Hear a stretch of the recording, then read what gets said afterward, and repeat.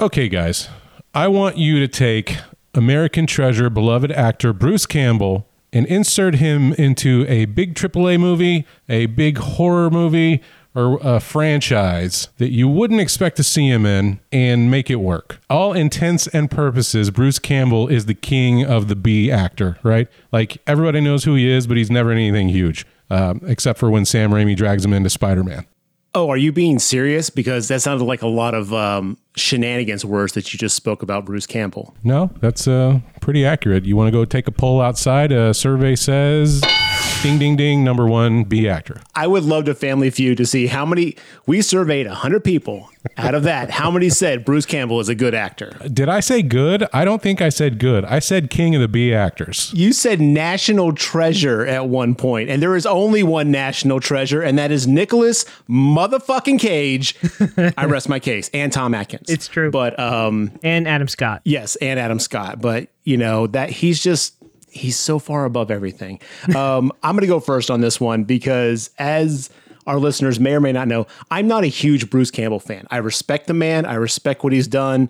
You know, as you said, he has made an imprint on the B movies and even just like, you know, acting in general. I mean, people know Bruce Campbell. I just personally don't dig his style of acting. But having to put him into another franchise or another AAA movie, I can think of no greater place to put him than into another film that has someone who overacts their ass off, Planet of the Apes. I think he should play the Charlton Heston role in the Planet of the Apes series. Damn you! You son of a bitch, you stole one of mine. Yeah! Wow, that's like a strike. That's like a cold open strike. Well done, Garrett. Continue. He just has that kind of like acting kind of way about him, which sometimes comes off as a little smarmy to me. And I come to realize that I immediately think of Bruce Campbell, Army of Darkness, and Bruce Campbell kind of like campy sci-fi Bruce Campbell when I think of him, and less of his more subdued, like good acting work. You know, the guy's got range, but I definitely think that he would fit perfectly into a Planet of the Apes. Yeah, and he has that classic lined jaw, you know, he's got that square jaw like a classic Hollywood actor of like the 50s, 60s, like Charlton Heston. I think they kind of have this similar physique. Mm-hmm. Also think of like Leslie Nielsen, early Leslie Nielsen, you know, they're just that tall, slender look and jawline. What's up? I thought you were going to say tall drink of water. He's that too. But no, he could easily be Moses in the Ten Commandments, another Charlton Heston role. I really think the Omega Man, like anything that Heston played, like you could easily put him in place and it would have been the same movie probably. Like, also, why not Mr. Magoo? Let's put him in a Leslie Nielsen movie, the Naked Gun movie. Let's see how he does. I'm not saying he's going to have the comedy timing of a Leslie Nielsen, but I think he could make it work. Yeah, I think so too. I mean, again, he's got range. The man can legit act. It's just, I always think of him as smarmy Bruce Campbell from like Army of Darkness, Evil Dead type stuff. So it's hard for me to immediately put him into places, but you're right. He does have that very chiseled jaw, you know, kind of, you know, that look to him. I went much more modern. I thought it would be, he'd do probably pretty great, pretty exceptional as Agent Smith in The Matrix. Ooh. Now that would be a totally different vibe, but I think it would be super cool. So that's what I'd like to see. I thought you were going to say Agent, and then I thought you were going to say Will Smith from Men in Black. I could see Bruce Campbell in Men in Black as well. Oh, yeah, that'd work. I also love that John was like, I went modern with this, and then he named a 20-year-old movie. Well, it's more modern than Charlton Heston. You got us there. That's true. Yeah. But what about like something that came out in the last 5 years? Could he be any of the Marvel characters? Could he fit in a DC film? Yes. Like, yes. Does he have a place in anything like that? He'd be a banger Ant-Man. No, I'm going to disagree. I think Homeboy nailed Ant-Man, but there are so many wonderful characters in the MCU. We're not even going to get into the DCU right now, but the MCU specifically, that I think Bruce Campbell would be a great fit. And not even playing Bruce Campbell. I legit would like to see him play a villain. I think that he could really pull off. I don't know if you guys remember that old God, this is a deep cut. It's called Icebreakers with Sean Astin and Bruce Campbell as like the evil like villain. It's like Die Hard, but on a ski mountain. You tell everyone that there's a very bad man hiding in the Summit restaurant, threatening the death of innocents if even one member of our proud law enforcement community is seen sniffing about. This is not a good place. I'm a park ranger, not the Lone Ranger. Yeah, the only people that are going to remember that are the people that watch Riff Tracks. There you go. He played a villain in that, and while he was a little campy in that, he did a really good job of kind of setting this aura about him that kind of was very commanding. I do think that Bruce Campbell has a place within the MCU. With if not that, then definitely the DCU. As a main Avenger, probably not. Could I see him as a B character X-Man? Absolutely. Could I see him on a Thunderbolts team? Okay, anyway, welcome back to Marvel Talk. Today we're going to be talking about the Thunderbolts. If you guys are not familiar with the Thunderbolts was a team that was created by...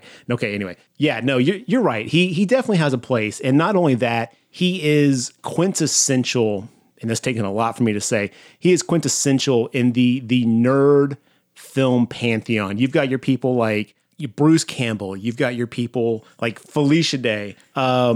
The guy who plays Doogie Howser. God, what's that guy's name? Neil Patrick Harris. There's just certain people that hit like nerd pop culture, and you just know they've just always got a place to sit. Who's the guy in Firefly that everyone loves that comes off as like a... Nathan Fillion. Like, so it's hard to argue that the man has got a place, and I think that he could easily slide into an MCU type role. Now I really, really want a Nathan Fillion, Bruce Campbell buddy cop movie or something like that. That'd be great. Would be great. Oh God, the Smarm Squad. I'm in for it.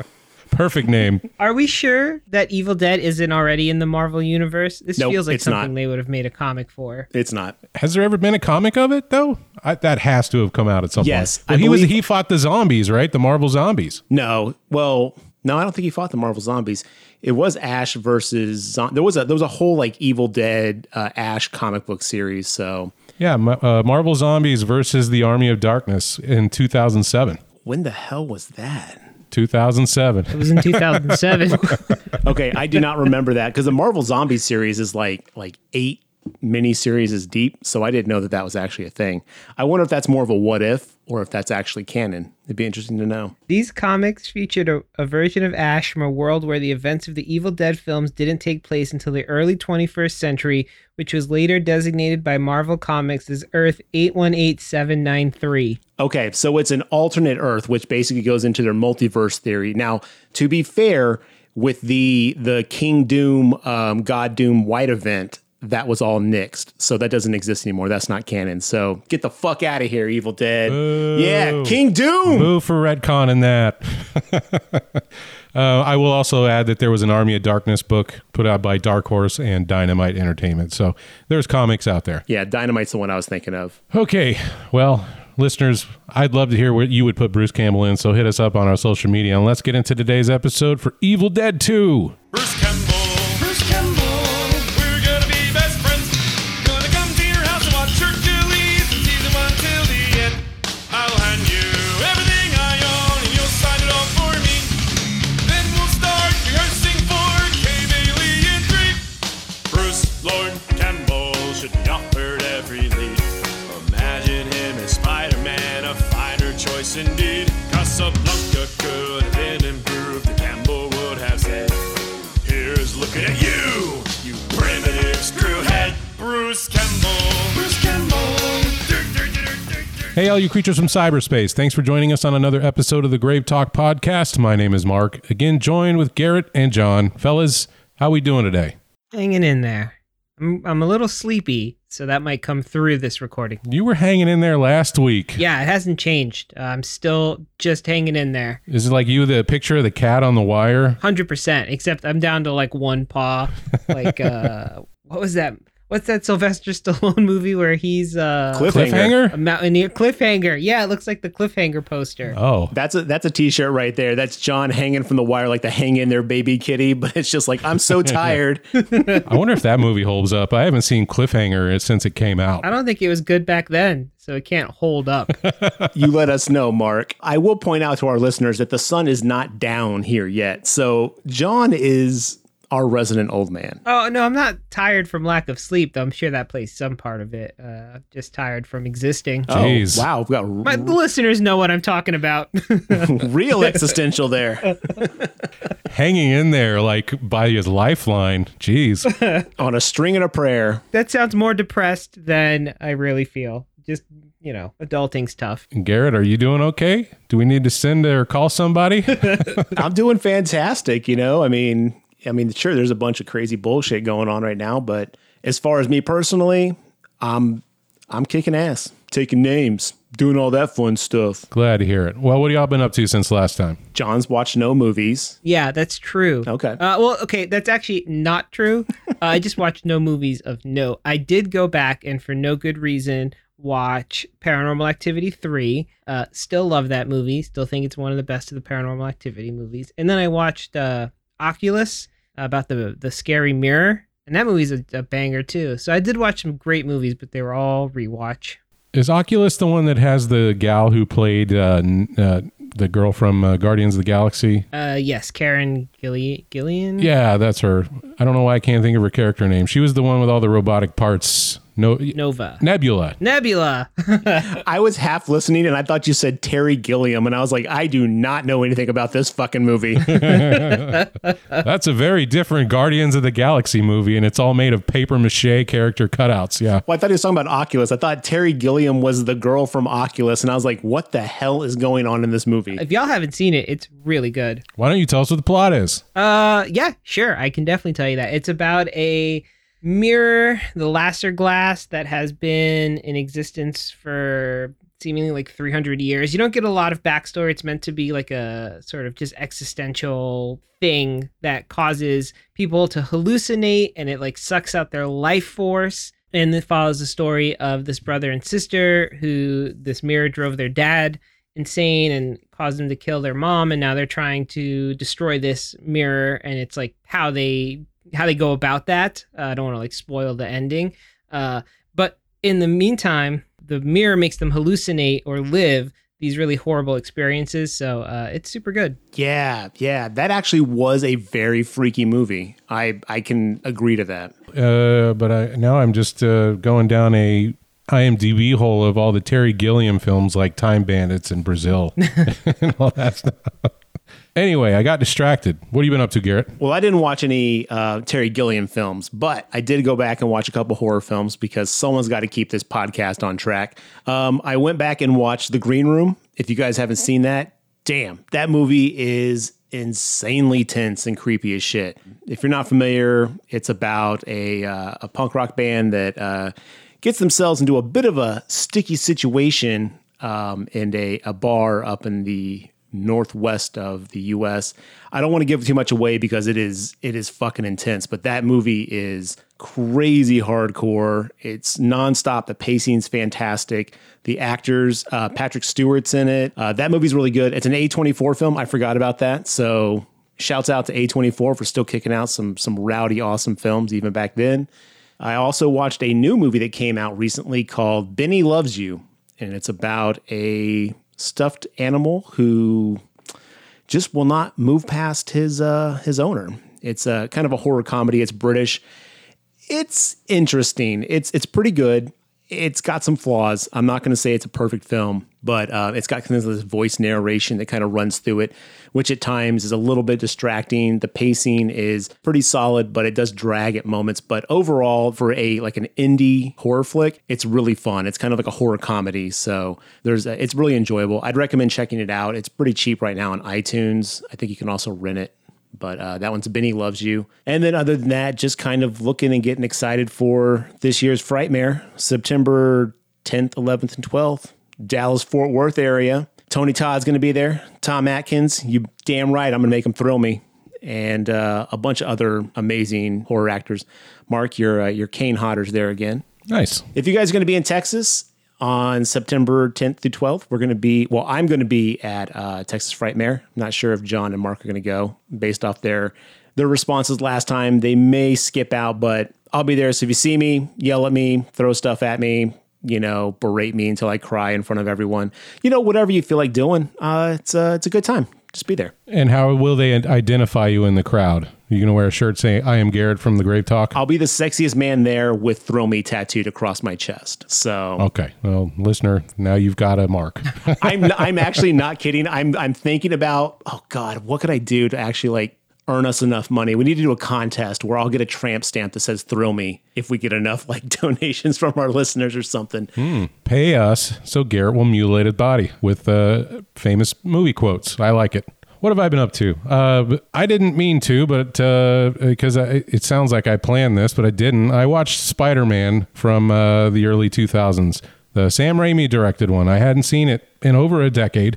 I was like, you know what? I'm going to go for this. I want to see how it holds up. And it's interesting to revisit this film because it feels older than I thought it would. I don't know if you guys have seen it in a while, but I think we've gotten so accustomed to the Marvel MCU Disney formulas that this one feels so foreign now. It's crazy. I have watched this recently, and for as much as you guys tell me not to talk about Marvel movies on the podcast, I like how you're bringing this one back up, Mark. Yeah, I did actually watch this one, I would say, last month, and it is a very different feel. It's very interesting to see how this one kind of, presents itself. I still cannot get over the Green Goblin costume. And to this day, one of the biggest mistakes made by Hollywood. Yeah. Isn't it said that Willem Dafoe was just like, I am not going to wear that animatronic thing. Give me a helmet. And that's what happened. Is that what happened? I believe so. I think if you go look online, there's video of test footage of the Green Goblin animatronic face they were going to use. But Willem Dafoe was so intently against it, said he'd quit if that was what was going to be used,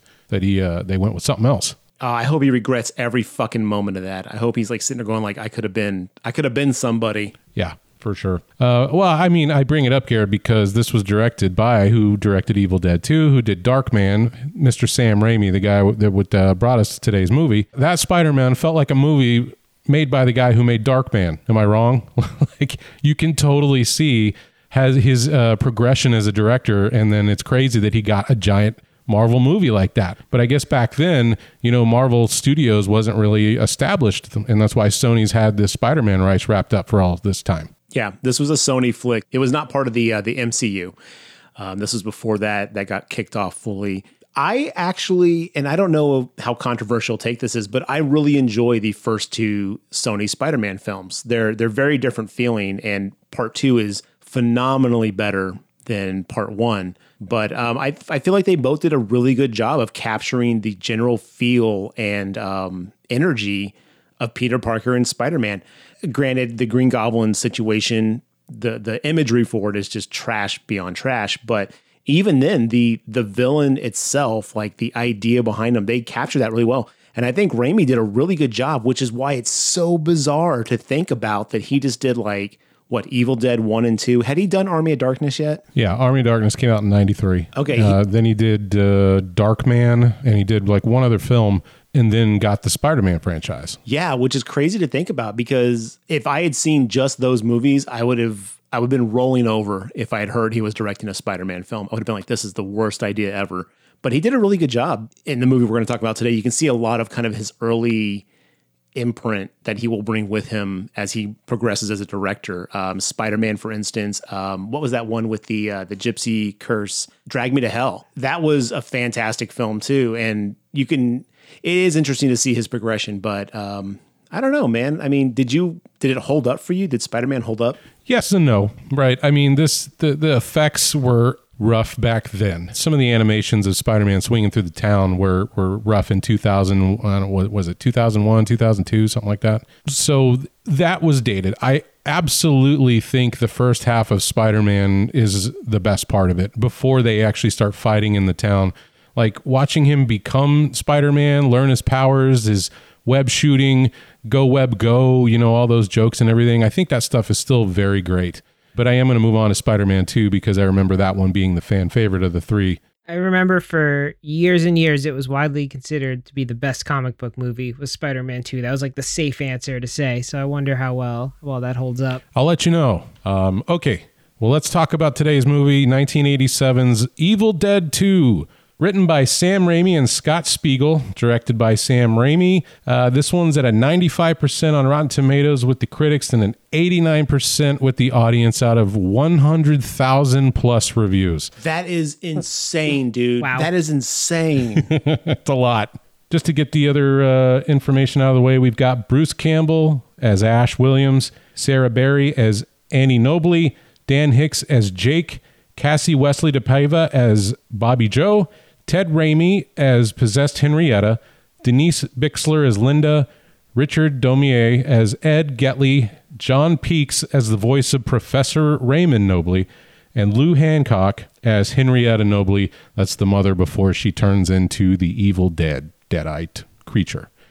Here's what the back of the VHS box has to say about Evil Dead 2.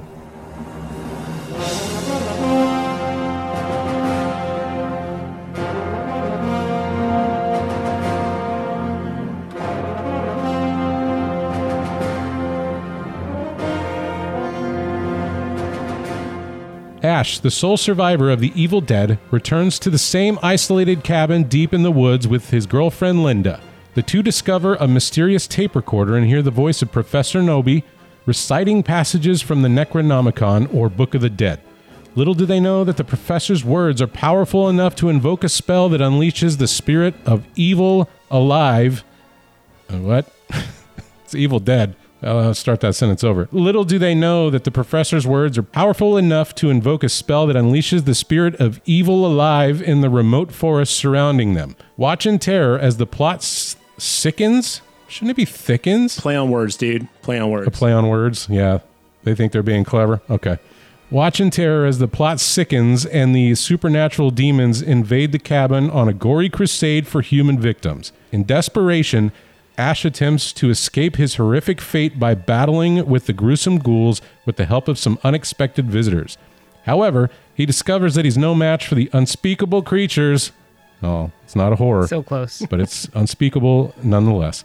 Lurking behind every door and wait beyond every corner. My favorite part of the back of this book is the quote, "The mother of all sequels," says Bruce Campbell. Bruce Campbell's great in this film. Garrett, you can't deny the man is famous enough to get himself quoted on his own movie on the back of the box. Come on, right there. That's proof. Look, as someone who now has his quote on the Hereditary Blu-ray, I'm just going to say anybody can do it. Take Hereditary to print and then we'll talk. Okay, let's see, guys. What did you think of Evil Dead 2? Well, I guess I'll start. First, I want to say that was one of the longer back of the boxes that we've seen in a while. It had a lot to say about this movie. True. It was pretty long, yeah. So this is the first time I've seen it, and I think that plays a big role in how I feel about it because I've heard about this movie, for like 20 years now, and how great it was and everything. And I don't know, it was all right. That's my hot take. Or to use Garrett's incredible quote, I get it. I don't know that I am as obsessed with it as the general horror community, but I understand. I understand it, and I understand why people like it. And I feel like if I've seen this when I was younger, I would have really liked it. But now it was like a little slapsticky for me. But, it was fine. Well, that's my first question. Mark, when did you first see this movie? What age were you? Okay, so my introduction to the series was Army of Darkness on VHS. I went over to my friend's house who rented it for the weekend, walked in, and they were all sitting around watching this movie with this goofball cartoon character come to life with a chainsaw in his hand, fight and quip. And I was like, that's amazing. I am in love with this man. And I have been ever since, and that's just how it is. And I guess that's going to be a draw or a repulse. And it sounds like two of my co-hosts on here aren't so much into it. But that, to me, is the draw of the franchise, is Bruce Campbell hamming it up. I didn't know there was a prequel to Army of Darkness for many years. I thought it was a standalone film. And once I found out there was a movie called Evil Dead and Evil Dead 2 that preceded this, it blew my fucking mind, and I had to find them immediately. And this would have been in high school. Kids, no internet. You can't go look things up when in the 90s. When you like something, that's just it. You like your thing, if the box doesn't tell you that it's a movie from another franchise or what have you, you're just left with that, unless you got a friend or an older relative to fill you in on this stuff. So yeah, once a buddy of mine in high school was like, "What do you like, Army of Darkness better than Evil Dead 2?" And I was like, "An evil what now? What is that?"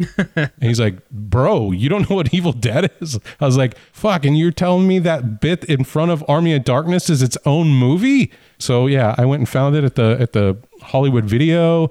It's that, I love the cover too. It's that skull with the human eyes just looking at you. Agreed. It's very off-putting. I think it's a great box. Great cover. Great cover. So yeah, man, I fell in love with it immediately. And who knows, maybe I would love to know someone else that has fallen in love with this movie who's seen it as recent as John. Because I wonder, is it because I was introduced to it way back then and I've just grown up with it and, you know, I can recite line after line while I watch it? Could be. I wasn't asking you to defend your opinion. I know that you love this franchise, and I'm totally fine with that.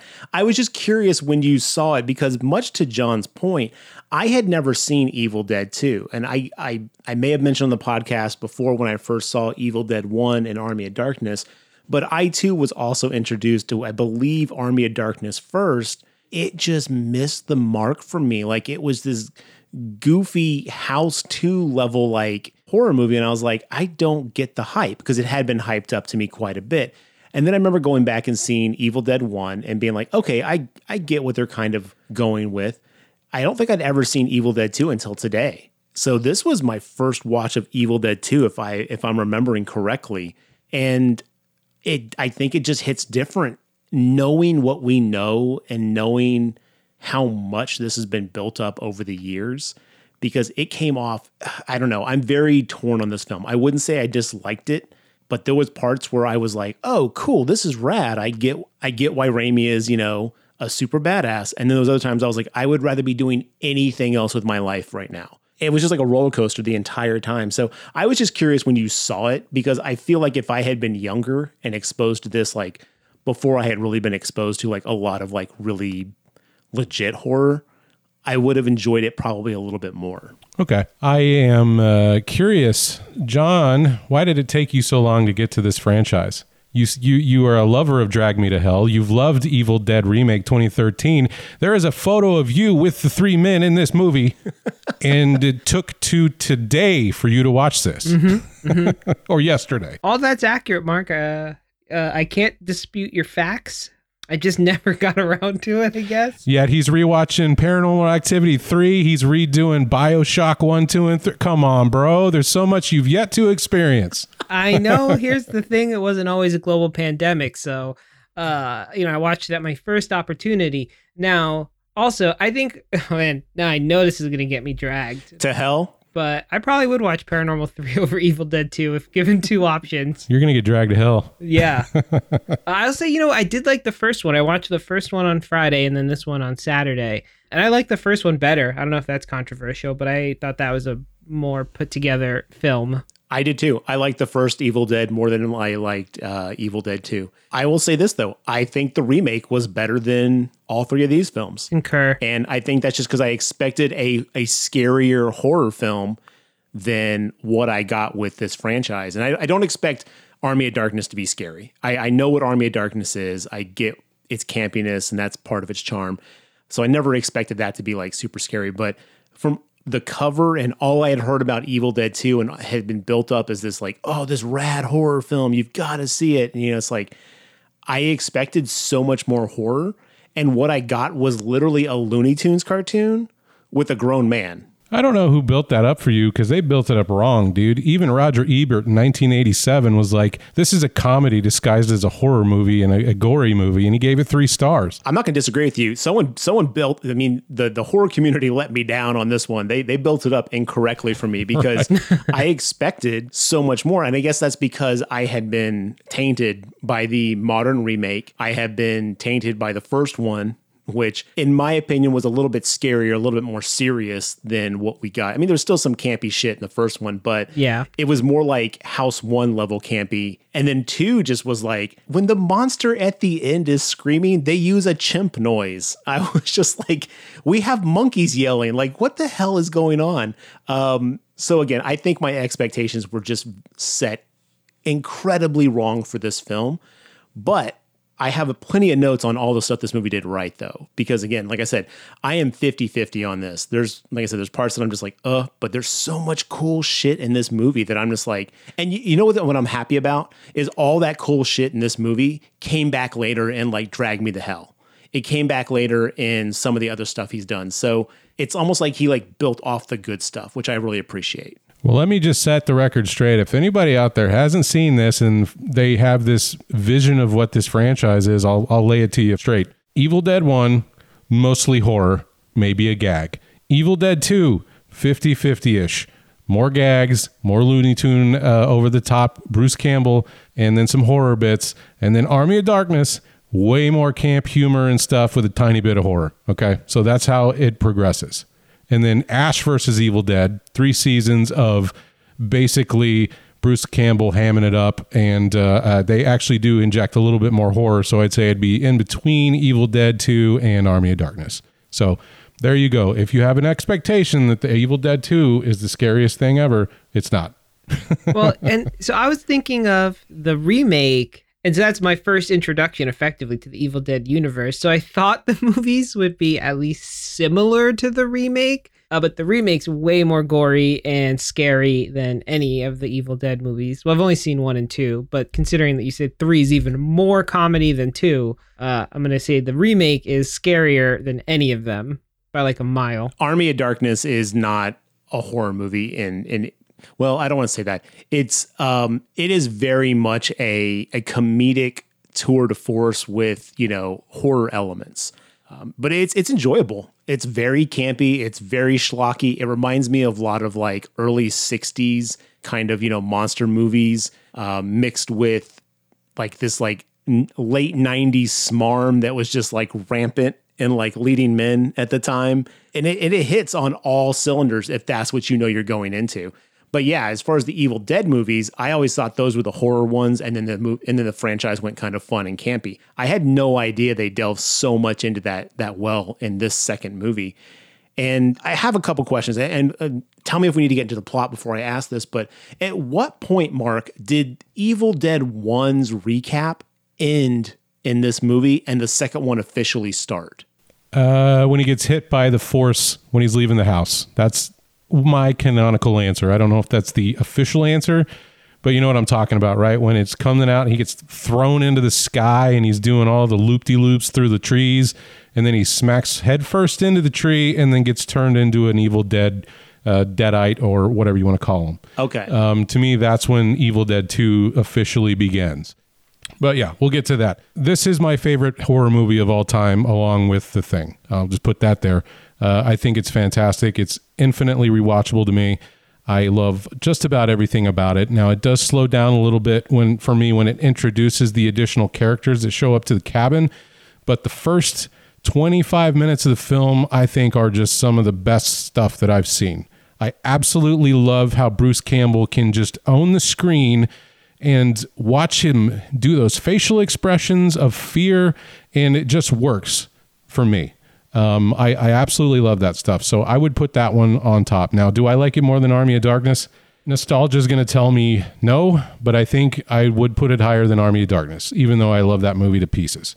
So I guess we can't really talk about this movie without mentioning Evil Dead and how we got to Evil Dead 2. Okay. Bruce Campbell and Sam Raimi went to high school together, pre-79. They went to high school together in Michigan. They did a short film called Within the Woods, and it was basically a really bare-bones Evil Dead that they were trying to get funding for. Eventually, they got that money.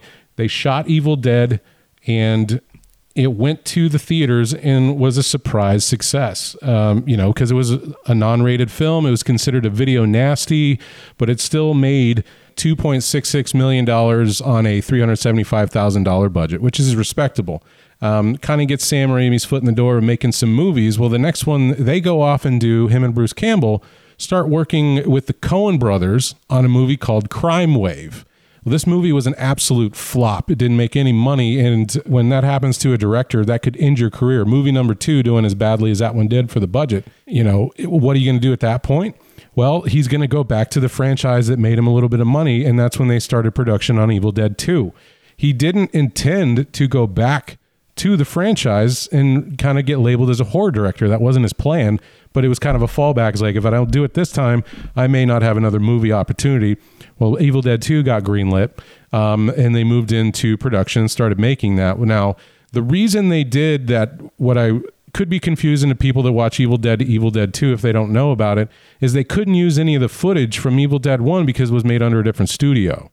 So that's why they just opted to redo like a 0.5 at the beginning to kind of get us back to where the story is, right? Because they were just like, well, you know, we'll just redo it. Fuck it. And so they did. So they cut out a couple of characters. So instead of being a group of people like in Evil Dead 1 going to the cabin, it was just Ash and his girlfriend. Did you find that confusing, John? Back-to-back viewings? Yeah, definitely. Watching one day and the other the next day, I was like, what is happening? Thankfully, you gave me a heads up, so I wasn't totally caught unprepared, but it was still a little confusing. I was like, oh, I could have just not watched Evil Dead 1 and jumped in right here and been just as caught up with things. Yeah, well, it sounds like it was a good thing you did because you ended up liking the first one better anyway. So yeah, that's true. These were put out by the company Renaissance Pictures. Now, that's actually a production company put together by Sam Raimi, Robert Tapert, and Bruce Campbell. And I grew up watching this Renaissance logo, and I'm just like, wait, I haven't seen that in a long time. Well, it turns out anything Sam Raimi does has that attached to it. I think I've been influenced by Raimi brother content my entire life because I was also an avid fan of Hercules' Legendary Journeys. And guess who worked on that? The fucking Raimi brothers. So is that the TV show? Yeah, the TV show with Kevin Sorbo.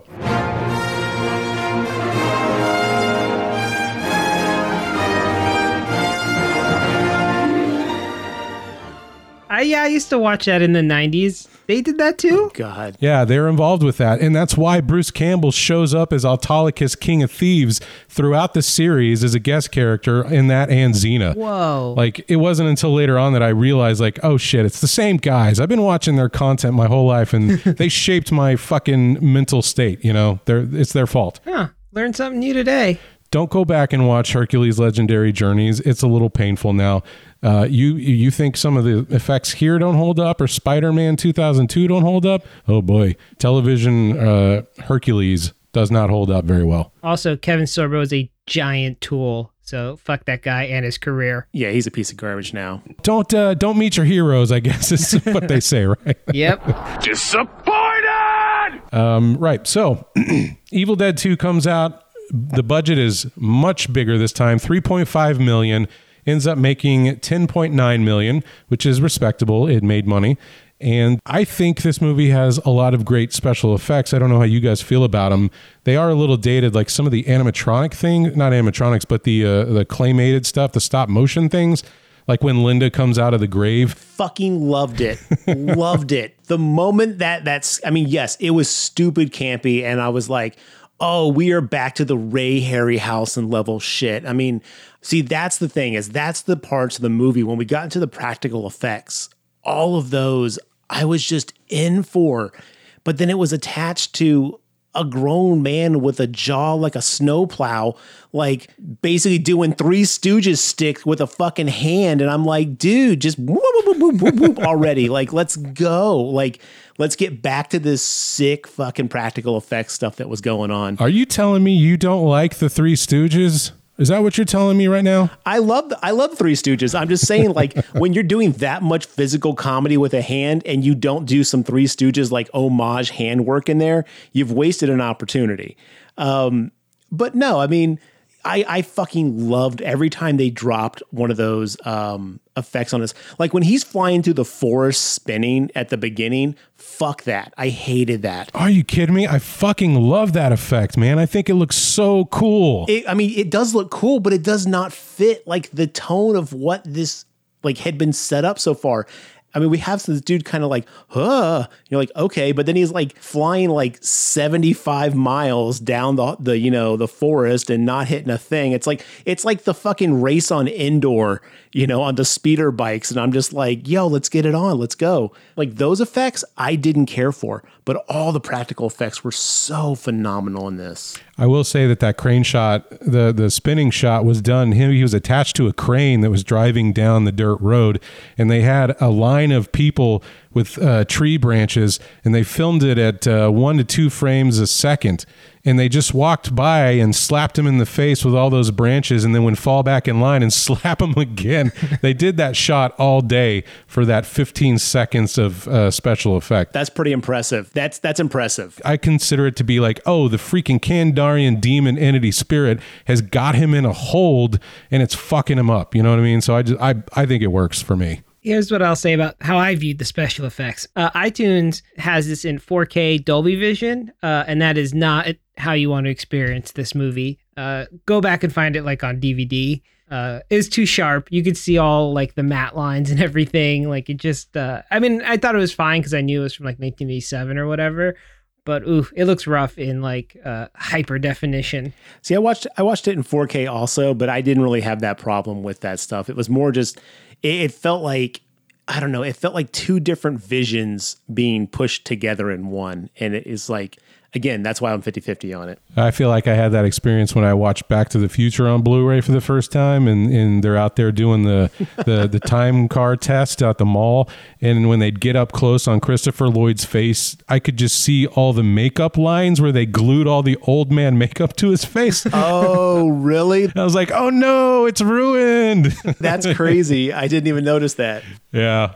Again, not meant for HD, or like, they didn't know about it in the 80s. Like, who thinks ahead of that? Like 40 years from now, everybody's going to be able to see everything. The nose hairs, you better clip them before you get on camera. Watch out.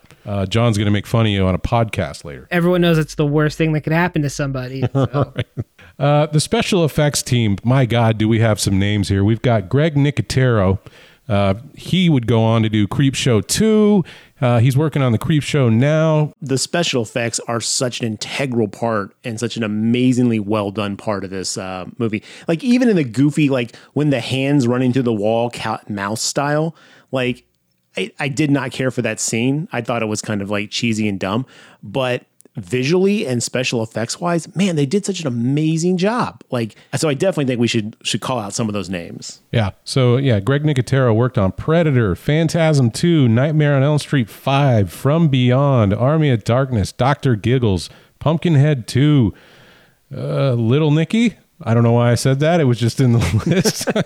Don't you talk bad about Little Nicky. I hate that movie. Moving on. Bubba Hotep, Cabin Fever, Tremors 4, the Texas Chainsaw Massacre remake, and it goes on, dude. So this dude, he's still working today. I know he's been doing a lot of the Walking Dead stuff. He's been doing a lot of the Creepshow for Shudder. So Greg Nicotero, Mark Sjostrom, also been doing stuff. He worked on Beastmaster, Videodrome, Nightmare on Elm Street 1, From Beyond, Witchboard, Phantasm 2, Poltergeist 3, Dick Tracy, Puppet Master versus Demonic Toys, and others. But I'm not done. We got more guys.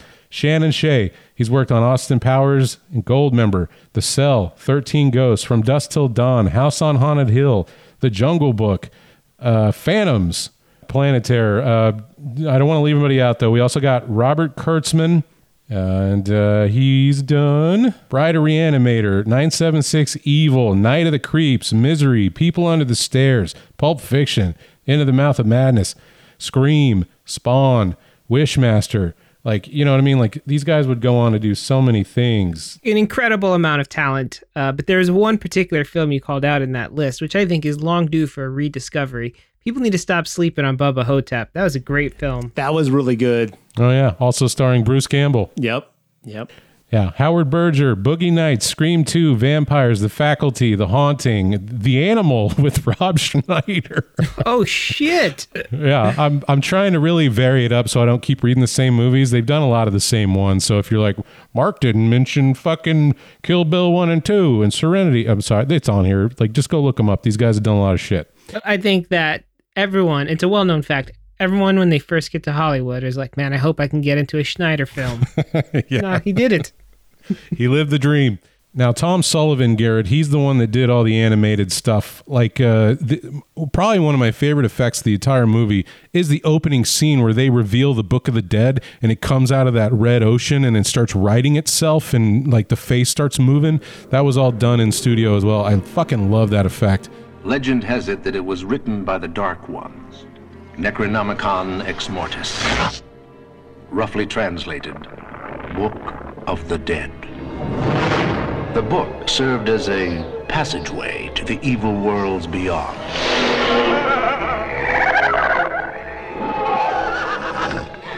It was written long ago, when the seas ran red with blood.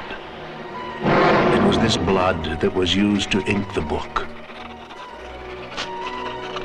In the year 1300 AD, the book disappeared. And maybe that's setting the tone that is ultimately disappointed by you guys later, because that is like a very creepy opening, right? Yes, that was a very strong opening combined with that poster. I was 30 seconds into the movie. I was like, okay, I'm intrigued. Yeah, that intro uses one of the things that I love more than any. If you want to sell me on a backstory, use the phrase, "The seas ran red with blood." I love the idea of a blood sea. Like, blood oceans are the fucking coolest idea. Like, you have to wonder, like, what level of, like, pure shenanigans was going on to make the seas run red. When it said that, I was like, oh, shit, we're about to get into some, like, really dark backstory here. And, yeah, the weird stop-motion effects with kind of, like, the faded, translucent ghosting and stuff like that. I was like, oh, okay, cool. We're going to get some of that, like, deeper horror backstory that kind of is teased with the first one. No, we get a grown man playing with himself in a cabin for 40 minutes. So that's not fair. He's fighting the Kandarian demons that are opened for the Book of the Dead brought in, and it's been fucking everything up. Look, Canadian demons are not, all right? He needs to basically tighten it up a little bit, okay? That's all I'm saying. It's not from Canada, Kandarian. We're very sorry about all this. Yeah, they're always sorry about all this. Doug Beswick, he did the stop motion bit with Linda that you love so much, Garrett. Rick Catazone, he was the one that worked on the stop motion effects for the hand when he fights his hand, and I will still stand by that that's a better sequence than Idle Hands. I'll agree. I'll agree. Okay. Just checking the temperature on that one. That might be a hot take for the other people on the hot mics. The technical practical work in this film is phenomenal. And then the demon designs. Oh my God. We're talking like legitimately scary looking demons. Every time like something like that would pop up, I'd be like, okay, cool. The movie's now finally taking hold. We're where we need to be with this. And then it just kind of reverts back to this kind of like campy movie. Bum, bum, bum, bum, bum. I'm just like, dude, come on. But no, shout outs to all the effects team, because the demons alone, Henrietta down in the basement, I think that's the mom, right? Yeah, and that is my absolute favorite demon in this movie is Henrietta, played by Ted Raimi, Sam Raimi's brother. Okay, I was about to say, that kind of looks like a dude. I was wondering if that was a dude. I was like, no offense, Henrietta, but... Yeah, that was Ted Raimi. John, that's the other guy in the photo that you're in, if you didn't know. Ted Raimi wore the mother's suit because they initially wanted to cast a female to do it, but Sam was like, oh no, we're going to put this actor or actress through hell. Let's get my brother to do it. So they threw the suit on him, and no shit, guys, if you go watch the behind the scenes footage, that suit was so fucking hot. They have footage of them taking the foot off and dumping out pints of sweat. Ugh. There are scenes in the movie, if you slow down on Henrietta's face, sweat is pouring out of the ear of the costume while she's talking. Like, that's how miserable it was in that suit. Yeah, the same thing happened with the original Ninja Turtles movie. Yeah. The behind the scenes stuff. They talk about how the suits like weighed like 90 pounds or something like that. And then they're like, by the end of like a couple hours, they would weigh like 180 pounds or some shit, just due to the amount of sweat that had built up inside of them. No, again, the Henrietta costume was phenomenal. It's so creepy. Like when she first comes out of the ground with like the little stop motion worms, I was like, oh no. But when they actually showed the prosthetic suit and it's like walking towards Bruce Campbell, I was like, holy shit, we've got legit demons here. And then when they show the face just through the crack in the floor, which was a nice nod to the remake. I appreciate them putting that in there. That face was so scary. Like when it's talking through the hole, man, I was like, these are the points in the movie where I was just like so sold. And I was like, I get why everyone loves these flicks. My favorite line of the movie is said by Henrietta, and it's when she goes, "Someone's in my fruit cellar." And I'm like, what's a fruit cellar? The cellar you keep your fruit in. I usually keep my fruit in the pantry. I don't bury it in the cellar. It's going to go moldy. Oh, I thought she said someone ate my fruit salad. And I was like, she's pissed. My bad. Someone's in my fruit cellar. Someone with a fresh soul. No! There's something down here! No, the fruit cellar is cool because it's underground, so you keep fruit there for long-term storage. Okay. I didn't know we had a fruit cellar salesman on the show today. Welcome back to This Old Cellar with John. What do I need to do to get you in a cellar today? Make a tornado happen. I'll get in there immediately. So real quick, before we jump too far into some of the random shit that's happening in this, because we're like, this is totally going to be a long episode, so strap in, listeners. Now, I have to ask, compared to the original film, because I remember the original one being scarier and less like kind of goofy, is it really that much goofier than the first movie, or am I just remembering that wrong? I think John's going to be most qualified to answer that because he watched them back to back, but I would say yes. It's Sam Raimi's first movie. It's a lower budget, so I don't think the costume effects look nearly as good as they do here. But if you're looking for a more creepy movie, then Evil Dead 1 is going to be your bet, if you're not doing the 2013 one. Yeah. But would you agree with that, John? Yeah, I'd agree with that. I think the second one is like 75% more goofy. Like the first one is very, I wouldn't say by the numbers, but it's much more of a traditional movie, number one. It feels like the story flows from beginning to middle to end. And yeah, it's just more of a straight horror movie. I mean, there's some comedy elements, of course, but nothing like the hand fight in Evil Dead 2, for example, would be so out of place in Evil Dead 1, I feel like. Yeah, well, like when he's playing the piano out of nowhere, which I don't think he was really playing, and she's dancing behind him. I didn't know if that was done just for the second movie, just to kind of give her the ability to dance in the woods when she comes back as a corpse. There was also the flashback to when the parents, the archaeological parents, find the Book of the Dead in the castle, which is the most well-lit castle I've ever seen in my life. Like they had torches, and the torches were like overshadowed by the ambient light around them. That wasn't on a soundstage at all.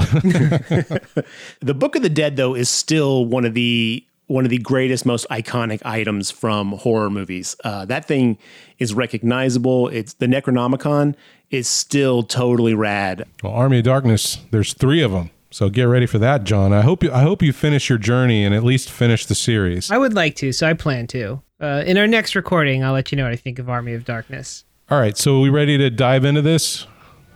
Give me some sugar, baby. They mentioned in this one that him and his girlfriend are squatting in this cabin. Like, he didn't get permission to be here. Like, how does one find a cabin in the woods and then decide just to, like, camp out? Well, that's a great question. Yeah, it's probably the most troubling point of the film is that our 2 main characters here at the opening are squatters and breakers of the law. But you're right, Garrett. Ash must have gotten a Tuesday off of work at the Shop S-Mart hardware store he works at. And he must have gone out to the woods and decided he was going to go find one that was empty. And then he was going to take his lady out there, drink some wine, play some piano, and just relax in somebody else's home. What are you doing? Well, here's what I think happened, Mark. We see that Ash is pretty comfortable with a shotgun, later in the film. Ladies and gentlemen, this is some of that classic John headcanon, so brace yourselves. I'm not going to say this is my top tier, but here's what I think. We know that Ash is pretty comfortable with a shotgun. We see him use it very successfully at the end of the film, which makes me think maybe Ash is a hunter. So he was out there hunting when he came across this cabin one day and was like, oh, this would be a perfect place to commit a felony. So I'm going to get my girlfriend and we're going to do some breaking and entering, and then we're going to just live on these people's cabin. The character of Ash is questionable at multiple points of this movie. And this is where I put on my critique hat and my podcaster microphone badge. And this is where I start breaking down my favorite movie and things that I think are weird. I'm going to staple some of my own headcanon onto the back of yours like a human centipede and say that maybe Ash is a murderer. Maybe this isn't the first decapitation he's done in that cabin. Did you see how fast he took her head off? What if she was playing a prank? I was just thinking that when he had to kill is it Linda? Yeah, when he had to kill Linda, it was more like a fuck, I'm gonna have to kill her too, and less of like a oh no, I have to kill my girlfriend. So yeah, he was oddly calm. Yeah, this is like his 9th girlfriend this month that he's taken out to that cabin and had to behead because he keeps playing that fucking tape player. Yeah, that's a tremendous point, Mark. He dug that grave so fast. He's like, I know exactly where I can keep a body around here. It's going to be like Tokyo Gore Police, where they just pan to the side of Ash and they keep revealing another grave plot over and over in so many girlfriend crosses. Yeah, I would love for like a crazy retelling of the next season of Ash versus Evil Dead, where you find out he's like, oh yeah, so here's my dark secret before I die, and you're just like, holy shit. Like, that'd be absolutely nuts. But I don't think we should do that, because I think what kind of makes him endearing is the fact that he is kind of, I don't want to say a bumbling idiot, but he definitely is kind of like not the smartest axe in the tool shed. Right. And let me just make a disclaimer right now. We're not taking into account all the story that has been included with Ash versus Evil Dead. We're just sticking to the movies right now. I know a lot of this stuff has been built upon and really fleshed out, but I haven't watched them in recent times, so I can't really add that in here, and I don't want to kind of spoil what we're talking about here, so listeners just know that I understand that there's more to the storyline here than what we're digging into. Yeah. But you're right, Garrett. That was just a fun little thing that I was thinking of when he just lopped her head off so quickly. But the way he reacts to her, and that's ultimately what brings him back from being a deadite. Right? He finds the necklace that he gave her when they got to the cabin. He starts sobbing uncontrollably, and then he turns back into his normal self. So he's not a bad guy. He just happened to be squatting in the wrong place. Like, he should have found another cabin. Like, man, what a better night he would have had with Linda. He got a tent. Didn't even need a cabin. Well, she says, like, what do we do if the people who own this come back? And he's like, oh, we'll just tell them, like, and she's like, what if they have a shotgun? And he's like, oh, no, we're like, he just is so dismissive of like the sheer danger that you could be in squatting in some random person's cabin. And then you find like the Necronomicon shit and you're still like, well, I guess we're doing this. Like, you're done. Pack up your shit and go. He's so dismissive because Mark called it. He knows if those people come, they're just going to get murdered. He's like, well, if the people who own the cabin come, I'm just going to have to kill them, babe. That's just how it's going to be. I even know where I could dig their graves. While they're in the cabin, they come across the book, like Garrett said, and there's a tape recorder that they turn it on, and the professor who found this thing on soundstage set B in the back of the Paramount Studios, as Garrett mentioned earlier, he starts reciting the book. And if you're unfamiliar, this recording of the ancient language is just enough to open a portal of hell and allow something in. So for the rest of the movie, you're going to be chased by the camera. So I need to ask Garrett right now, who has gone on record multiple times as hating POV killer cam. That's like a large part of this movie, dude. Did it bother you? Yep, it sure as hell did. And honestly, like, I was okay with some of it because I was like, oh, this is kind of like, kind of cheesy effects. I'm okay with them. The part that bothered me is when we went into like demon cam or monster cam or whatever you want to call it. In this situation, it went on forever. When we first go through the house, we go through every possible room. It's like a fucking like family circus like cartoon where little Billy runs through the entire neighborhood and you follow the dotted line. I don't know why I made that reference. That's an old ass reference. The family who, says everybody under 30. But no, it went on for so long, and I was okay with using it as a device throughout the movie to kind of indicate, okay, here comes the evil. But man, when they're chasing them through the house, it chases them through every room of the house. When they're chasing them outside, we have to go through the car, outside the car, back through the car. And then we finally get to Ash. And I'm like, bro, I get it. Like, let's cut it down. So it bothered me a little bit. It bothered me less as a device this time and more as an execution in this film. But yeah, wasn't a huge fan. I think Garrett touched on my number one complaint with this film. So I'm just going to get it out of the way now so I don't keep harping on it as we go through the plot. While the movie itself isn't very long, each individual scene feels like it goes on forever. It is like they did not have 90 minutes worth of stuff and they're like, we're going to need to stretch this out. Yes. So there's just parts where it's like, oh, you definitely could have cut like the last 10 seconds of this movie to make it tighter. And it feels like every scene is that way. I don't think so, but that's my bias talking. I know what you're speaking of, like the scene where he's sitting in the forest and they do a 360 spin of the whole forest. Yeah, stuff like that could be cut down. Yeah, it's very overindulgent in certain aspects. And, this is something that we see a lot of early filmmakers do. They leave too much in. It's like, we got it. Like, honestly, when they do the 360 through the woods, I would have been okay with that if we had just cut back to Campbell's face a few times in the mix. Like, break up that, like, singular long-ass shot. And then later on in later movies he has better, like, grasp with these types of things. So I think that was just like an amateur director type situation. But yeah. I really don't have a problem with those long POV shots, Garrett, because I think it adds to the relentlessness of this evil force that's trying to get Ash.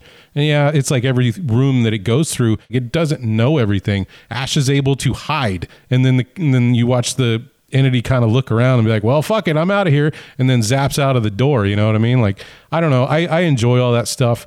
But I can see where like a newcomer or someone that hadn't seen it before and be like, man, this is going on for a while. Yeah. And again, we don't have to go back into it, but I think this is also just the way it was presented to John and I, and also the order and the time frames that we came to this. I think if I had seen this much earlier in my life, it would have been a very different take. So he gets infected by the I guess it's the Deadites, right? Or the Deadites, not the Force. Is that something different?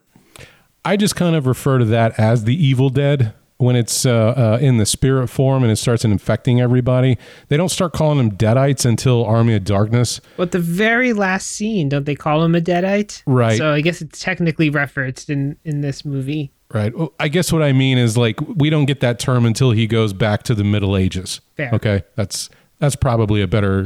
Actually... Let me pull a John here and cut to the end, because I have a question about the ending, because the ending is definitely a direct setup for Army of Darkness, and the fact that he gets sucked through the portal, the sky portal, and gets shot back into...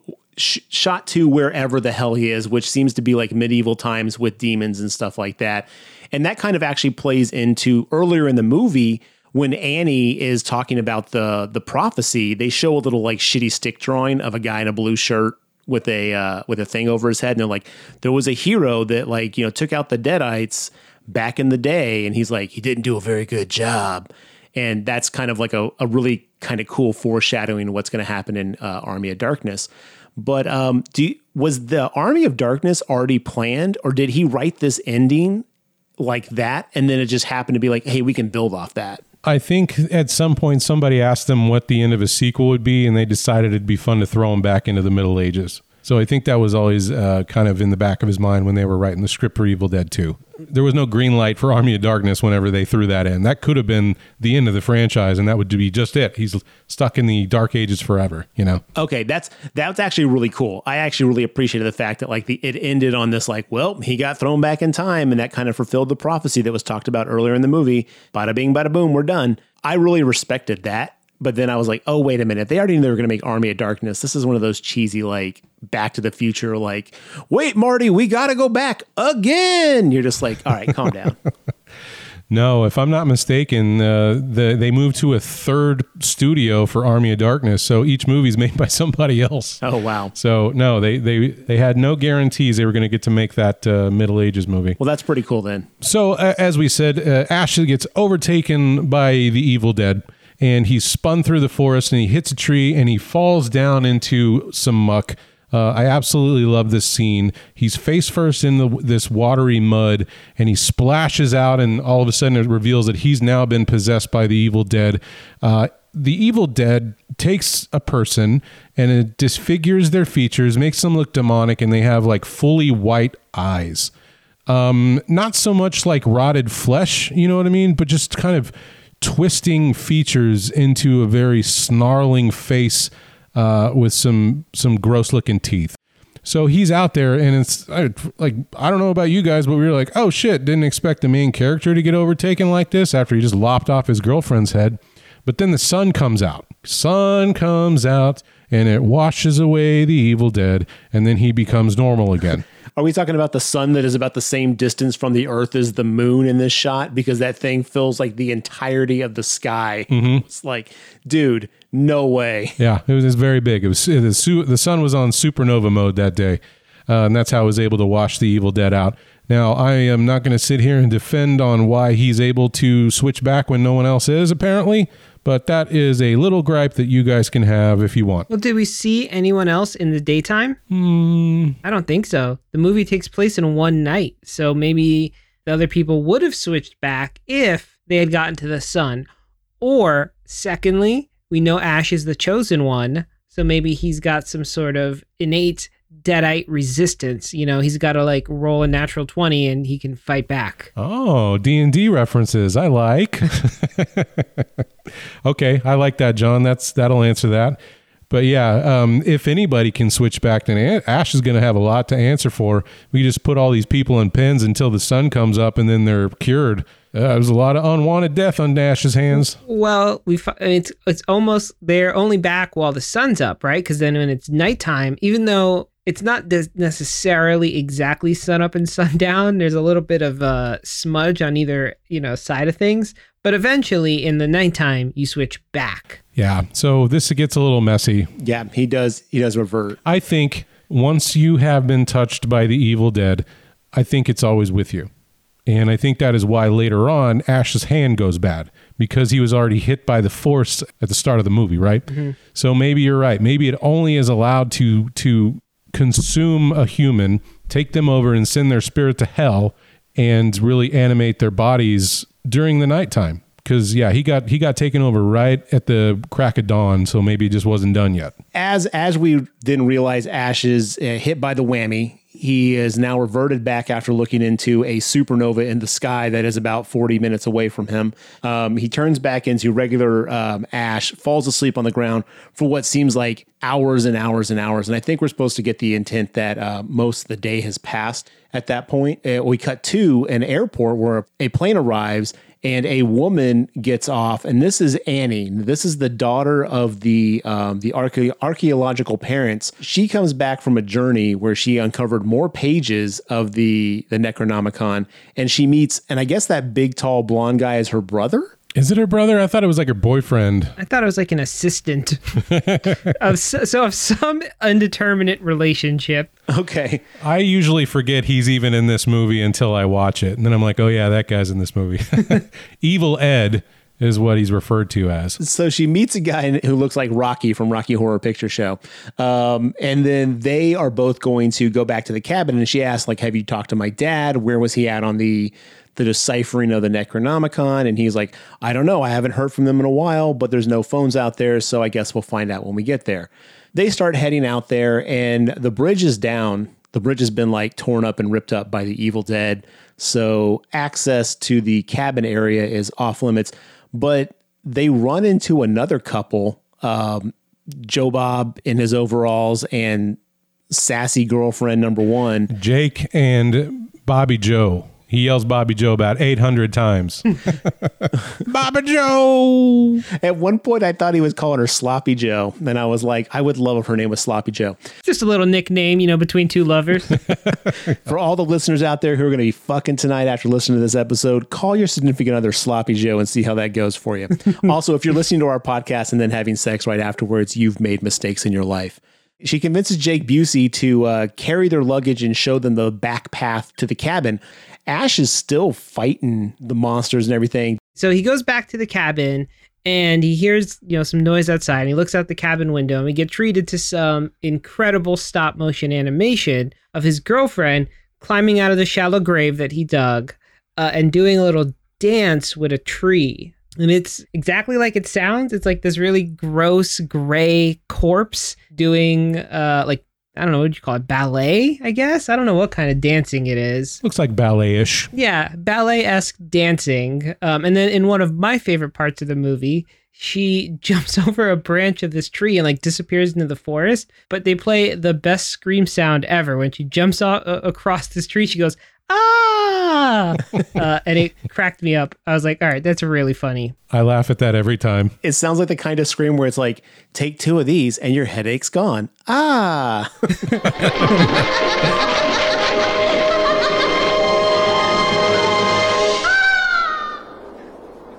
And then her head comes through the window and Ash gets in a fight with a decapitated head. And you'd think that this would be an easy fight. Like if someone had asked me, hey, could you take just somebody's head? I probably would have said yes. Turns out it's actually really difficult. Well, it's biting into the meat of his hand, right? Like right in there between the thumb and the finger where like, that's going to really hurt. And she ain't letting go. No, he ends up getting super bit and he takes her to the shed and then her body busts in holding the chainsaw.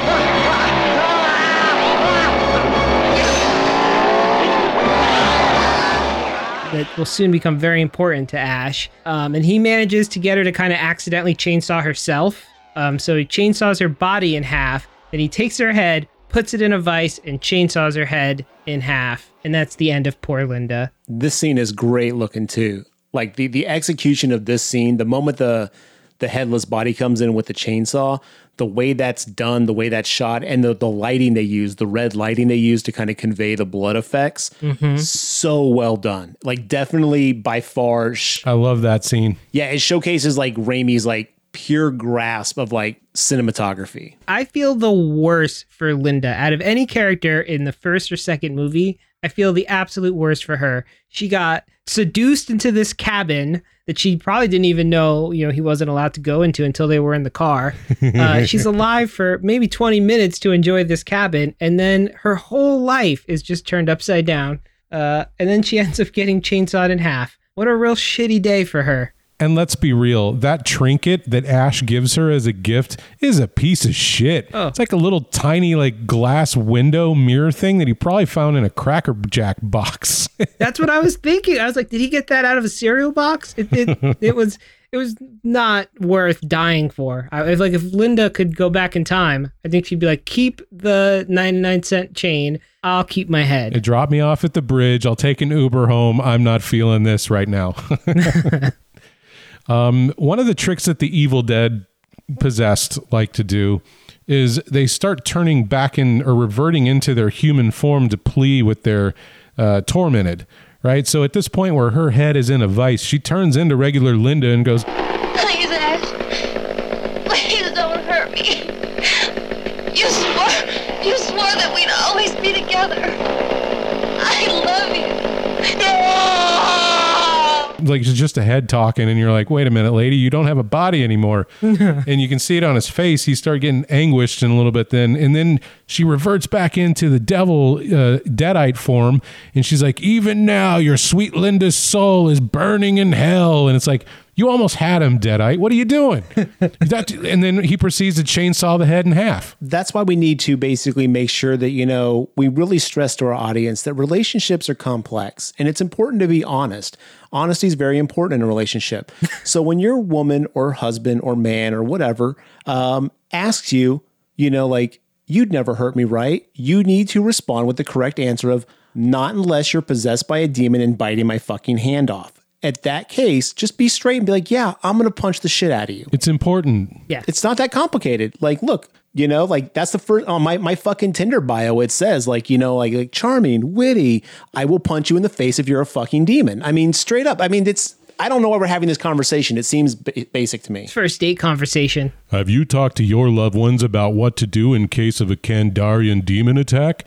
You should. Mm-hmm. Canadian demon attack. It's right after Stop, Drop, and Roll and tell them where the back entrances are in your family safe word. You should follow it up with what to do in case demons attack. It's very common sense things, people. Considering how much time they spent on Stop, Drop, and Roll in elementary school, I really thought getting on fire, like setting myself on fire, was a matter of if, not when. or when, not if, rather. Like, you just were guaranteed to be set on fire. We used to go over Stop, Drop, and Roll like fucking once a week. John, I think you're underestimating the power of Stop, Drop, and Roll. We fixed it, baby! Yeah, maybe that's it. No more And before the 90s, people were just catching on fire constantly. And then we solved it. Well, before that, it was duck and cover, baby. And listeners, in case it wasn't obvious, that was a lot of sarcasm. My Tinder profile does not say charming and witty. I'm not either of those things. So just so you know, that was all tongue in cheek. First you want to kill me, now you want to kiss me. Blow. He chainsaws Linda, and we think, oh boy, Ash is finally going to get a break. But no. This is where we get that cool scene with a deer head starts laughing at him, which I thought the deer head laughing and animating was really cool. But then when the books and the lamps started laughing and he starts hilariously slapping his knee and laughing along with them, I was like, okay, you took a perfectly good scene and ruined it. Well, let's talk about this whole portion right here is probably one of my favorite parts of the movie, right? The part where he's sitting in the chair is kind of rocking on its own. And then he starts to freak out and he's losing his mind at this point. He's been fighting this thing for 24 hours plus. And now he's like in this cabin and he can't leave because the bridge is all curled up and busted. And here's the sun going down and he's got to go through night number 2. And while he's in there, he picks up the little charm that he gave Linda earlier and he's reminded of her and that he killed her.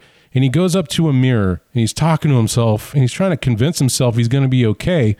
To me, one of the best sequences of the film is when the mirror version of Ash comes out of the mirror and grabs him and goes, "You think we're going to be okay? We just chopped our girlfriend's head off, man." And then it cuts to him choking himself, representing that he's losing his mind, or at least he thinks he is. Which was great. That was so good, too, because when that actually was, I was like, oh, there might be like some really deep psychological horror in this. Nope, that's the last time we encountered this. I agree. I did like that scene too, though. I thought that was a good one. He falls out of the chair and the deer starts laughing at him. He starts laughing along with it because he's losing his mind. And then the whole cabin, possessed by the evil dead or whatever it is, starts laughing at him too. I love that sequence because it shows him like almost going along with the crazy, like Space Madness Ren and Stimpy style. Like he's dancing with the lamp and the lamp stops when he stops and then he starts slapping his knee because he's lost it. And then you watch on his face as he continues to laugh out loud, it turns into terror and anguish. It's like at that moment, he's just like, oh my God, this is just out of I can't handle this. And that's when the people, the archaeology kids and Bobby Joe and Jake show up, make a sound, and he fires the rifle outside the window or through the door, grazing Bobby Joe's arm. So for me, that sequence worked perfectly, man. I love it. And I love all the books laughing at him because, I don't know, it just represents him losing it. It does represent that. And again, I thought that psychological horror aspect of if that had been maintained throughout the rest of the movie, I would have loved that so much more. If so much more of this was like in his mind, or is it in his mind, and had us questioning that throughout the events that were actually taking place, I would have loved that so much. But this moment comes across as like a moment from the Disney's Haunted Mansion ride where you're like stuck in a little car driving through a room and everything's laughing. You're like, oh, that was quirky. And then you move on to the next room. You're right. It is this very weighted, heavy, complex scene that portrays so much. And when you cut to him choking himself, I was like, oh, wow, this movie's so much deeper than I gave it credit for. But then it's kind of over. And that was a real bit of a bummer for me. I think if you would change the pitch of the laughter or the laughter itself that the rest of the items in the house are making, that would change a lot for you.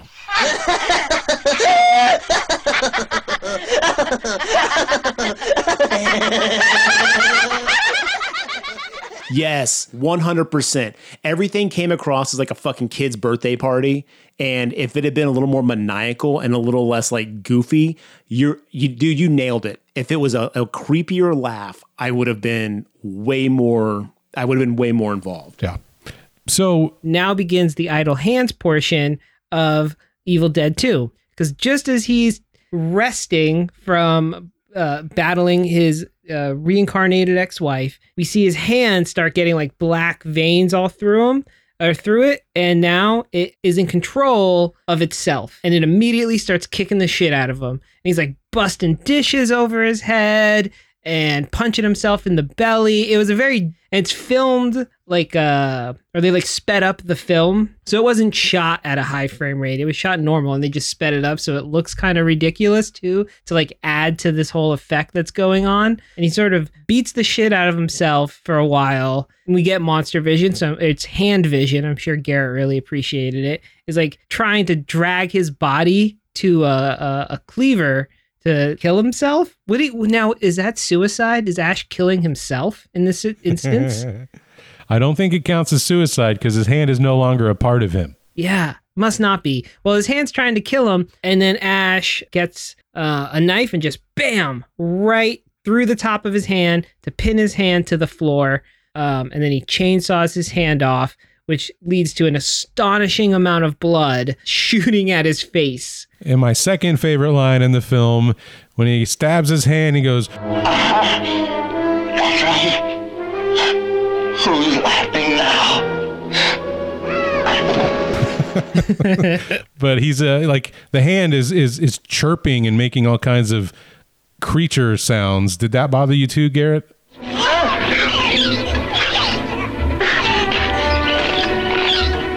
You bastards. Yeah, I wasn't a big fan because the creature sounds were random noises. Like when we get the Evil Dead running through the house and stuff like that, it sounds like a DC-27 like jetliner. When the monster at the end is screaming, it sounds like a chimpanzee going nuts. When the hand's doing its thing, it sounds like squirrels from a fucking Disney cartoon, like talking to it, like chitter, chitter, chitter. And it's like, oh my God, like whoever did the sound on this, either they were in on the joke or they just were not trying. Hey, they only had so much money and they had 9 weeks to shoot this over in North Carolina. So they had to go to the stock sound guy and he's like, I got a 2-for-1 sale on all my National Geographic noises. You want them? It wasn't that bad, actually. I didn't mind the hand noises so much. It mostly the loud jet noise that the Evil Dead made in like monster vision mode. That was a bit oppressive at times. All right. Well, do you guys like the hand bit? I think it's absolutely iconic to the franchise. His hand getting evil, getting chainsawed off, and then flipping him off. Doing a little bit more comedy, and then he's trying to shoot it as it runs through the mouse hole in the wall and all that stuff. When it gets caught in the mouse trap, I laughed my ass off. Me too. I have really enjoyed this scene. Other than the fact that it was so goofy, I really enjoyed this scene. Yeah, it was a little bit over the top, but I liked it, and I understand that it's like iconic to the franchise. So it was nice to finally like actually see where all the references came from. But man, it felt a little Jim Carrey-esque. It was funny. I'll acknowledge that. Alrighty then. Yeah, so after all that goes down, Annie and Jake and Bobby Joe and Rocky, because I can't remember the brother's name, all come in. They subdue Ash because he shot at them through the door because he didn't know. He thought it was more like demon stuff. So they subdue him to the ground. They kind of fuck him up. They throw him in the cellar, which honestly, this scene was great. Like when these characters came in and this whole scene plays out, very intense, very well paced. I was on the edge of my seat during this. They throw him down in the cellar. And when Bruce Campbell, I don't know if he had a stunt double or if he actually did his own stunts, but man, when that dude tumbles down the stairs of the cellar, that was crazy hardcore. Like he breaks through one of the steps, he rolls, he hits the ground. I was like, all right, that was pretty rad. He does have a stunt double, but he did most of the stunts. This was a stunt double, though, this particular scene you're describing. Okay, cool. Well, kudos to all of them because, and Bruce Campbell, that's full on applause to you because that dude can do physical acting like nobody's business. That guy is top notch. Him and Devin Sawa both killed it with, hand acting. Let's bring him back. Idle Hands 2 versus the Evil Dead. Hands Across America. That's what they can call the subtitle. At that point, this is when Annie finds out that her family's been killed. She thinks that Ash did it first, but then she kind of realizes that, this might be because the Necronomicon, because doesn't she play the tape? Yeah, so she figures out because she plays the tape and her dad, it's at the part now where her dad's like, your mom, well, I think he calls her Henrietta, started acting all weird after I said these words. It was like she was possessed, so I had to kill her, but I really love my wife, so I couldn't bear to chop her up, so I just buried her in the fruit cellar. And then it cuts to Ash down there, and we hear Mark's favorite line about who's in my fruit cellar or eating my fruit salad. Yeah, and he rightfully so starts freaking the fuck out, like, get me out of here, god damn it, and like hitting the top of the cellar door, and it's all chained up, and making it much harder for Jake to actually unlock the stupid lock to let him out. If he would just calm down, he would have been out of there, no problem. I don't fault him for freaking out. I mean, if I saw that, I'd be like, oh, sure. I mean, I'd be like ramming the fucking door as hard as possible. This was actually a really good scene, though. Like, I appreciated the fact that they didn't make Ash confident in this scene, and he legitimately was scared. That really put me on a level with him as a character where I didn't feel like he was overpowered, had too much of a grasp on the situation, because we know he's freaking out, but he kind of, through like when he's fighting the hand, he almost becomes accustomed to kind of dealing with this level of craziness. But when he sees this, he reverts back to this, like, I am at a severe disadvantage here. And I really appreciated that, because it kind of brought me back into the character of Ash. I don't know if you guys felt that way, but like, I really appreciate they kind of didn't make him overpowered until the end. I haven't really thought about it that way, but you're right. I like that too. And it's not very often that he comes across that scared again. He's usually, I mean, as his character progresses through the franchise, he becomes an overconfident buffoon. Like, they start leaning heavier into that stuff. So yeah, you're right, Garrett. Good call out. That's disappointing to hear. I liked his everyman quality in both of the films, but particularly in this one, it does feel like he's just sort of stumbling from one thing to the next. And like, one thing I thought about when I was watching this film is that it, at some points, like, hard to follow everything that was going on. It felt like dreamlike in a sense. And I was like, man, I bet like if you actually went through something like this, that's how you would remember it. Very chopped up, very like unsure, because it's like such a traumatic and emotional experience. I don't know if that's what they were going for, but I picked up on that, and I did like that Ash was just sort of like how a regular person might luck through a situation like this. Yeah, it was a real folly of errors. Well, consider this as his origin story, right, John? You said he's going to be the chosen one later on, so this is him becoming that, or fulfilling that prophecy. And when I say he's an overconfident buffoon, it doesn't mean he's not effective. He's still very good at killing deadites. He just becomes a one-liner machine. You're going to see a switch of his personality a little bit. Interesting. Okay. They do get Ash out of the cellar, and then Henrietta's demon face kind of talks to them and tells them, like, hey, we're here. We're ready to fuck shit up. You're like, it's too late. The evil's unleashed. You'll be dead by dawn. And they start chanting Dead by Dawn. And I got to ask, Mark, is that where they got the name of the Dead by Dawn video game? Yeah, that's, I want to say at some point that was either the tagline or the title of the movie. But yeah, Dead by Dawn is definitely associated with this movie. It's on the poster. Evil Due 2, Dead by Dawn. Okay. I thought that was pretty cool. I was like, yo, that's pretty rad. And at this point, people are going to turn into demons. Things are going to start happening to the different characters as they kind of uncover the fact that, like, the evil is unleashed. We've got to find a way to kind of like, quell it before the morning, or else we're all going to die. Now we can get into like actually what happens. But for the general plot, basically it's them trying to survive to the morning, while everyone just has these like moments of like dealing with the demons themselves. Like at one point they squish Henrietta's face in the cellar door, and an eyeball shoots out into Bobby Joe's mouth. I was like, what the fuck? It sounds like she swallows it too. It sounds like there's a sound effect that's like gulp. Is that what happened? Yeah, that sound effect is there, though you don't see it. It's like it cuts away and then you hear the gulp sound. Oh my God. Yeah. But some of stuff like that, I was just like, oh, come on, please.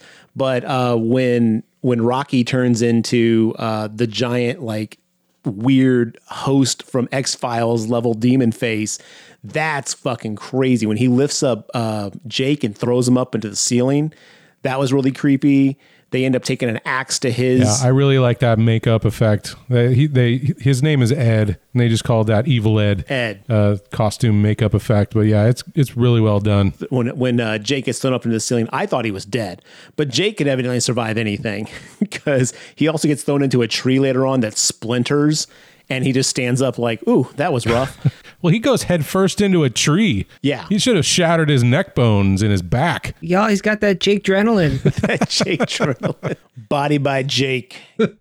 Well, during the commotion, Ash's hand comes up and jumps on Bobby Joe's back. She freaks the fuck out and runs off into the woods where she's attacked by the forest, gets drugged through the forest, and then raped by a tree. And it's like, whoops, you should have stayed indoors, gal. What do you mean raped by a tree? She just gets she gets like drugged by like vines. That's it. One of the people in the Blu-ray special features mentions that. So because I know in the remake, it's actually like very hinted. You see like vines going up into her skirt, and like you're like, whoa, I think that tree just raped that chick. That's not cool.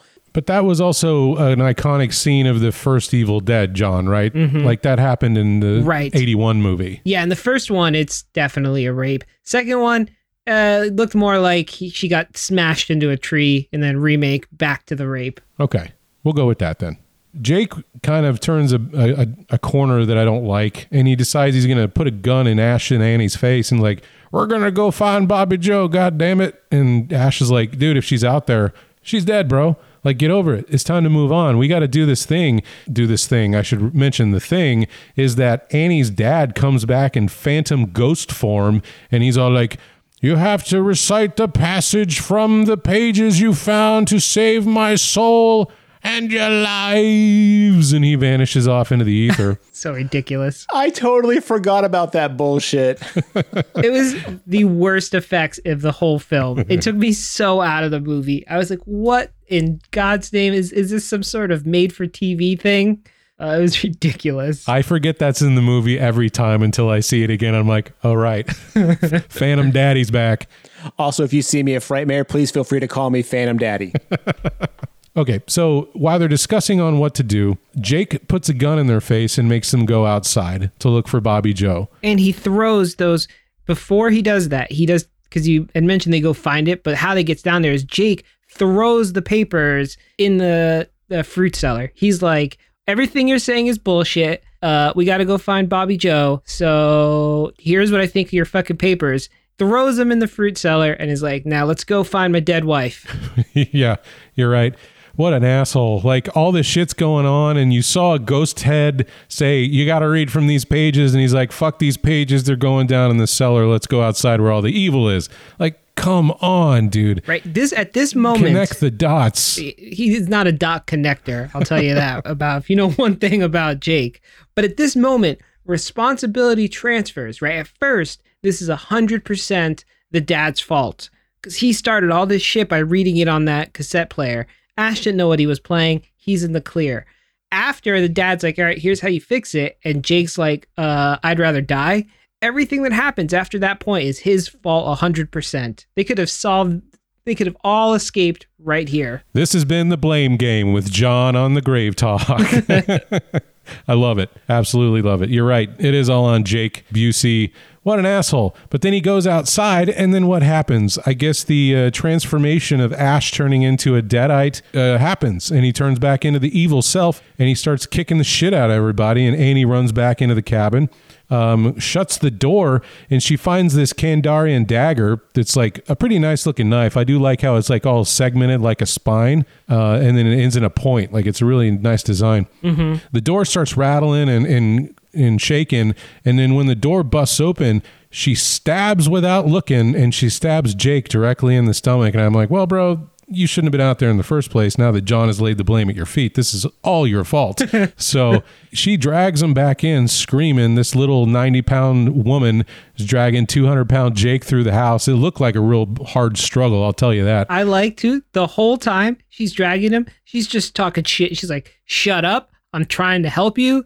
Like, we just shut. She does not give a shit about Jake. She just wants him to shut up. So Annie drags Jake to the cellar door, like right next to it. And Fietta pops up, grabs Jake, drags him halfway down, and they're like playing tug of war. And the whole time, Annie's trying to get Jake back. Just gallons of blood are just pouring out like of the cellar door, splashing Annie in the face. So I don't know why she's trying so hard. Jake's dead, dude. It's basically the UHF drink from the fire hose scene.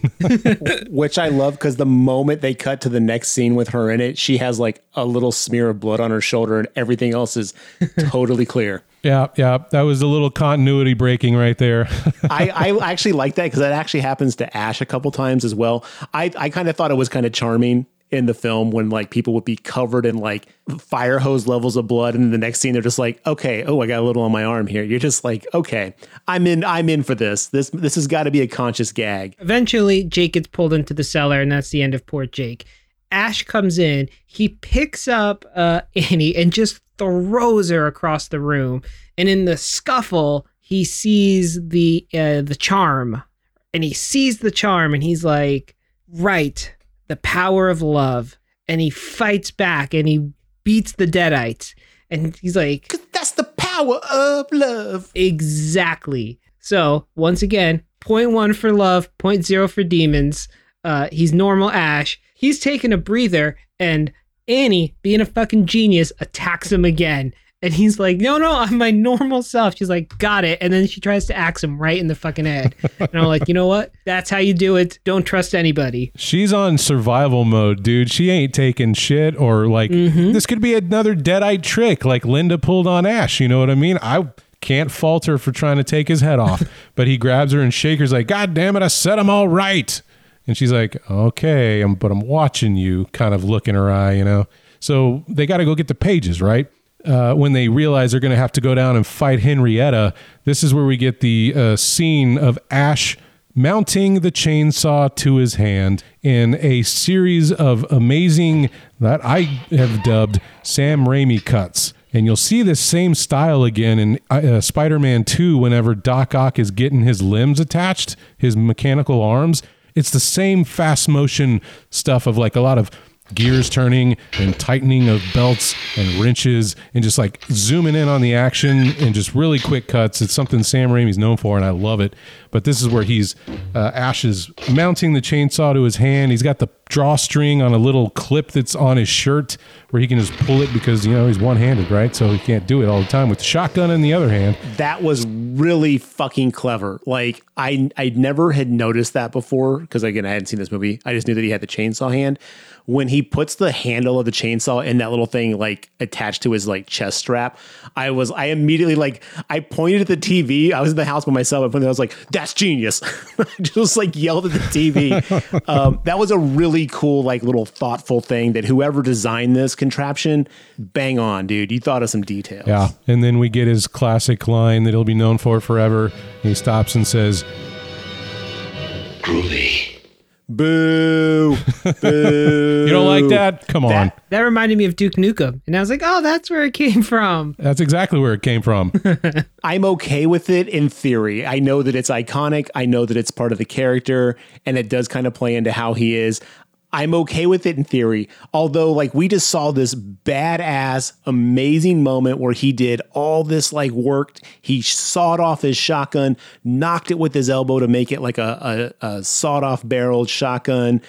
He straps the little handle thing into his chest, and then he says, groovy. It ruined this like insanely intense moment for me. I was like, oh, if he says something badass right now, let's go fuck some shit up. And he's all groovy. I was like, oh, you fucking loser. Okay, Garrett, insert better word now. Jeez. You know what? I'm going to go with the strong silent type. I think just giving a stare down to the camera is enough. Just look straight into the lens, break the fourth wall. Be like, you see what I did, motherfucker? Or you could have said, let's send these demons back to Canada. All right. Or something like, you know, like, all right, Deadite. You know, like, I don't know. There's so many other things you could say that's not. And the thing is like, he doesn't say it gruff. He goes, groovy. Like, he's like, all right, let's go rent a video. And you're just like, all right, calm down there. What would you say, John? I would say that I had no problems with groovy. Again, it works. Yeah. I think how can you improve on perfection? Groovy it is.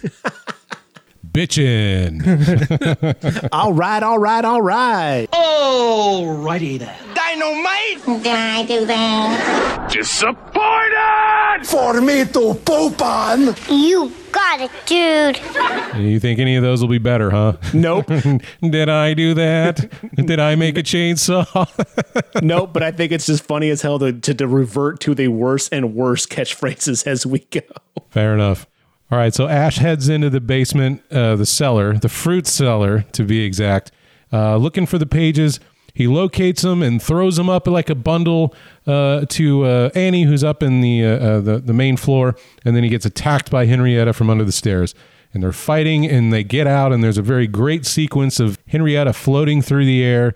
Henrietta's head turns into an elongated neck in like a, I don't know, like almost a bird-like form. I don't know how to describe her exactly, but I think that was Henrietta's downfall. You make your neck easy pickings for a chainsaw wielding man to cut your head off, and that's exactly what happens. Like, you should have kept your neck short. You were doing so much better in demon form than devil bird form. Henrietta, what are you doing? Hubris, it's the downfall of many a villain. Henrietta did not respect Chainsaw Ash, and one would say that she really lost her head. Oh, that was good. She was doing really good, even with her long, turkey neck, until Annie, who was the 1980s Fairuza Balk. Her face was very similar to Fairuza Balk. It made me laugh throughout the whole movie. Started singing some nursery rhyme. I don't remember which one it was. Hush, little baby, don't say a word. Which earlier... Because her mom used to sing that to her. Yeah, but that begs the question is, once the Deadites have you, they would pretend to be human to lull you into oh, I'm still human. But are the humans still alive inside them? Because it seemed to stun the Deadite momentarily. Oh, she's singing that nursery rhyme that I used to know. Was the Deadite confused, or was it actually having an effect on Henrietta inside of her? Or was that just a complete misnomer for no reason? I think that the humans are dead, but the Deadites still have traces of their personality because they've inhabited their body and their brain, so they still have their memories. And Annie was able to touch one of those lingering personality hotspots, and that's what phased Henrietta. But I don't think Henrietta is still alive, per se. I just think that the demon has managed to inherit some of her essence. Okay, now John, say that again slowly. Talk about touching those hot spots again. I'm going to agree with John. I think that's exactly what it is. It's just it's using the Deadites' toolkit against them, right? They love to prey on people and use the form of their family members, their loved ones. If they can bring up memories to lull them into a sense of safeness, then they can attack when they're vulnerable, that sort of thing. Well, Annie just flipped it. She started singing the thing and it activated the card catalog for nursery rhyme. And then Ash was able to strike with the chainsaw, taking her head off. And that is the end of monkey noise making Henrietta. Hey, I'll swallow your soul. I'll swallow your soul. I'll swallow your soul. Swallow this. And then the woods come alive and start slamming into the house, and it should just be obliterated into pieces. Annie reads the first incantation that she needs to get rid of what's happening right now. And the first one makes the evil dead Kandarian spirit turn into flesh. So what happens is the door bursts open, and there's a giant demon face trying to get into the cabin, and it's reaching through a window with a wooden tree hand, and it grabs hold of Ash. And upon seeing the demon in flesh form, it turns Ash's hair white on the side of his head. Annie is frantically trying to read off the incantation while Ash is not doing very well against this giant demon who was nicknamed Rotten Applehead. Because it kind of looks like that, right? It's just one eye poking through the door because it's so large, and just gross teeth, and it kind of resembles a rotten apple. As Annie's reading off the last passage, she gets stabbed in the back with that Kandarian dagger, and I think it's by Ash's evil hand, right? Yes.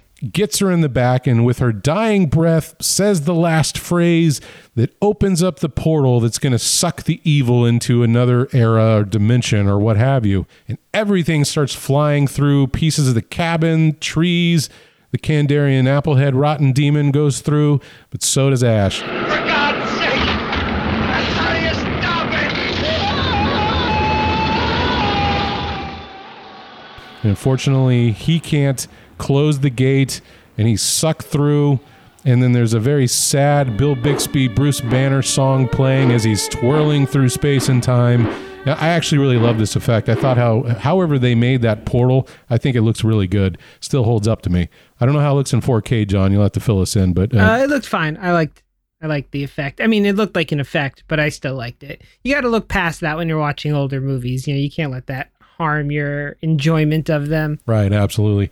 Well, he bursts into a sky and falls down onto this deserted area, and then he looks up, and there's all these knights, and they think he's a deadite, and they go to kill Ash. At that moment, a very Ray Harryhausen-esque creature comes flying in, an animated demon, and Ash just pulls out his shotgun and shoots its head off, and then the whole realm, if you will, or all the knights that are hanging out, start praising Ash.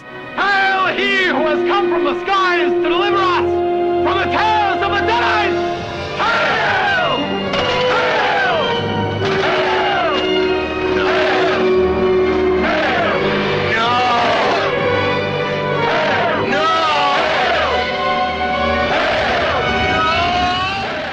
Hail! He starts screaming no because he realizes, oh no, I'm the failure that those pages mentioned that I commented on earlier in the film. And that's the end of the movie. I thought he was saying no because he knew he was like stuck in a different world. Like he's like, oh man, I can't go back. I thought that was why he was doing it. Now it was definitely a nod and homage to that earlier legend in that picture where, you know, the savior is standing on the thing. But yeah, it's a good point. He may be yelling no because he realized he was the one that fucks that up. It's probably all of that all at once. You know what I mean? Like, yeah, I didn't want to be back there in this 1300 AD and then realizing he's still got to fight this evil shit after enduring it for several nights at this point, you know? Yeah, tiresome being Ash. Those knights, though, there was like at least like 60 knights on horseback and like full armor with like weapons and stuff like that. And one human-sized like bat monster flies down and they're like, run! It was like, guys, you got this. There's enough of you to handle this one small creature. But they panic and freak out. And then, yeah, Ash blows its fucking head off. Classic Ash. So classic. This one is a cult classic, gentlemen. And I would say that this movie may qualify as one of the top most prominent cult classic movies of all time. Would you agree? Ooh. Yes, I would agree with that. It's like referenced everywhere. Like as I watched it and then I would recognize references I didn't even realize were references. I was like, oh, that's from here. Okay, I get it now. So like if you're in the horror interested in the horror community or even like horror adjacent, you've seen this movie referenced so many times and you might not even recognize it. So I think at least in the, in our little neck of the woods, it's top tier. Yeah, I'd have to agree with that. I'm not sure if I've seen more references to Army of Darkness than I have Evil Dead 2, but without having more intimate knowledge of that, it's hard to say which one's more of the cult classic. But this movie definitely is a massive cult classic. And I think that goes to what John and I were talking about at the beginning is we've had this built up. We've known about this thing's existence. We've had it portrayed to us in this like fan light that just, it was hard for it to live up to the hype that we had. Yeah, and I'm not going to separate Army of Darkness from Evil Dead 2 when I say it's the most prominent cult classic. I'm tying them all together. Okay. How many franchises have lasted this long, spanning video games, television shows? And I wouldn't say that they're all that spectacularly profitable, but there is such a fan base for this thing that it keeps coming back. You know what I mean? Like, and then we got a remake of it too. I mean, that's not saying a lot. Everything's remade these days. But yeah, it's just such a long-lasting franchise that just continues to have fans for it. I think if it's not the top cult classic out there, it is one of them, for sure.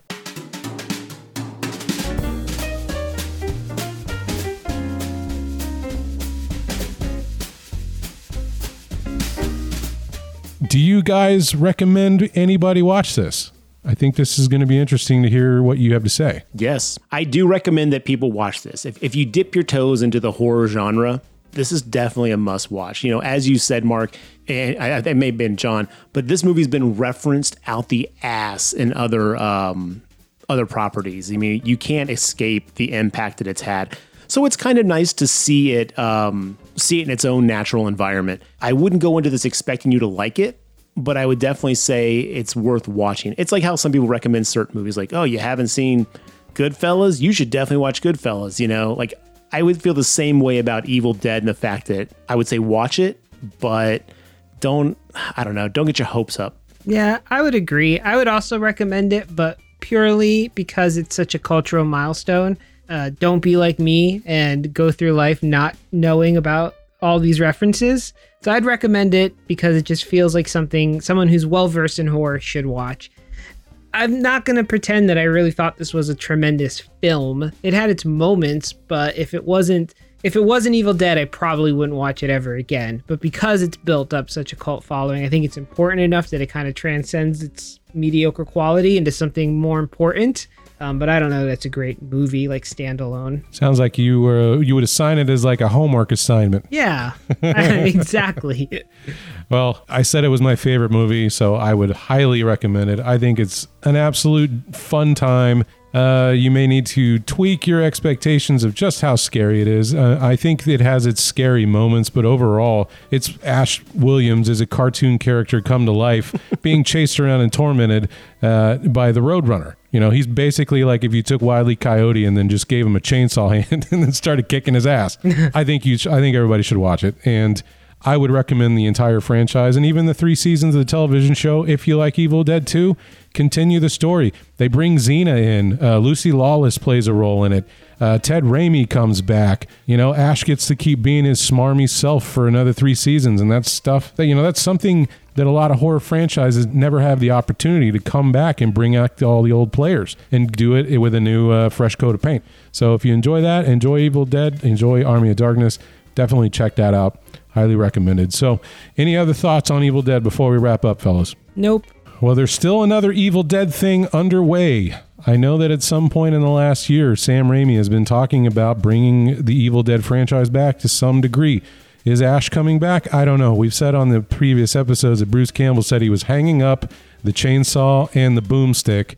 But what do we got on the way? We got a multiplayer game coming out where you can play as Ash, a couple of characters from the show. You can play as King Arthur from Army of Darkness, and you're running through a cabin trying to survive against the Evil Dead, and you can control the Evil Dead itself also. So I hope this game is good. I hope it's somewhere where that Jason Friday the 13th game landed. I hope we get something of that quality because I would love to have a good multiplayer game because I don't know if you guys have ever touched an Evil Dead game. They're not all that great. The one on PS2 was passable. The one on the Dreamcast was abysmal. It was the worst playing thing I'd played in a long time. So I would say just stay away from the video games and stick with the movies myself. So we'll have to see what comes of Evil Dead here in the future. Last question to you fellas. Do you think Bruce Campbell's going to make a cameo in Doctor Strange in the Mouth of Madness? Because he cameoed in every single Sam Raimi Spider-Man movie. I think it would be only fitting if he makes a cameo as maybe like a monk or something in the next Doctor Strange movie. I hope he does. Did you say a monk? Yeah, like one of yeah, I forget his buddy's name at the part of the order. Okay, you're talking about Wong. Yeah, Wong. There it is. Like he could be one of them guys. Shave his head and then just put him in a robe and it'd be a funny scene. Okay. All right. I concur. Yeah, I'm all for it. I mean, I don't think him making a cameo is any kind of problem. I mean, you know, hey, hook your buddies up. I think it'd be cool to see him pop up. I know the fans would appreciate it. I'm more interested to see if that yellow fucking car makes an appearance because I know that's been in almost all the Sam Raimi movies. I know that was in the Spider-Man movie. It was in Drag Me to Hell. Yep. So I'll be interested to see if that pops up in Doctor Strange at all. I'm sure the Delta will make an appearance. Okay. Well, Garrett, what are we doing next time? Next time, we're doing nothing because the podcast is over. I've decided to end it. Oh, shit. It's not fun anymore. I hope you guys enjoyed it. Mark and I will be starting a podcast where we talk about Marvel Comics, but only after 10 p.m. So John will be asleep. So what we'll do is we'll just splice his takes in after the fact, and you can listen at the end of the episode to see what John thinks about things that he hasn't read. Actually, we're going to be doing the foreign film Train to Busan or Busan. I don't know how you say that, so I apologize, but it's Train to Busan. I believe that's a zombie flick. John, this is one of your choices, so I hear good things, so I'm excited to see that one. Yeah, my understanding is it's about a train. So that's pretty much all I know about it. I think it's a zombie movie too. Wait, did you literally just know that it was about a train and pick that movie? Well, no, but I would have anyway because I love train movies, second only to submarine movies. But no. Throw Mama From is John's favorite film. Exactly. I've heard it's very, very good, and I wanted to watch it, and I thought, why not subject everybody to it in case it's bad? Well, I'm looking forward to it. It's been highly acclaimed, so maybe I'm going to walk into a situation like John did this episode and be let down. But we'll see. So we'll tune in next time for Train to Busan. Listeners, if you have any comments you want to make about Evil Dead, let us know on our social media. We got a Twitter, Instagram, Facebook. You can find everything we're up to at thegravetalk.com. Drop us a line. You got any ideas for movies you want us to do? Any cold open ideas? We're always happy to hear from you. Until next time, get Train to Busan watch. See you then.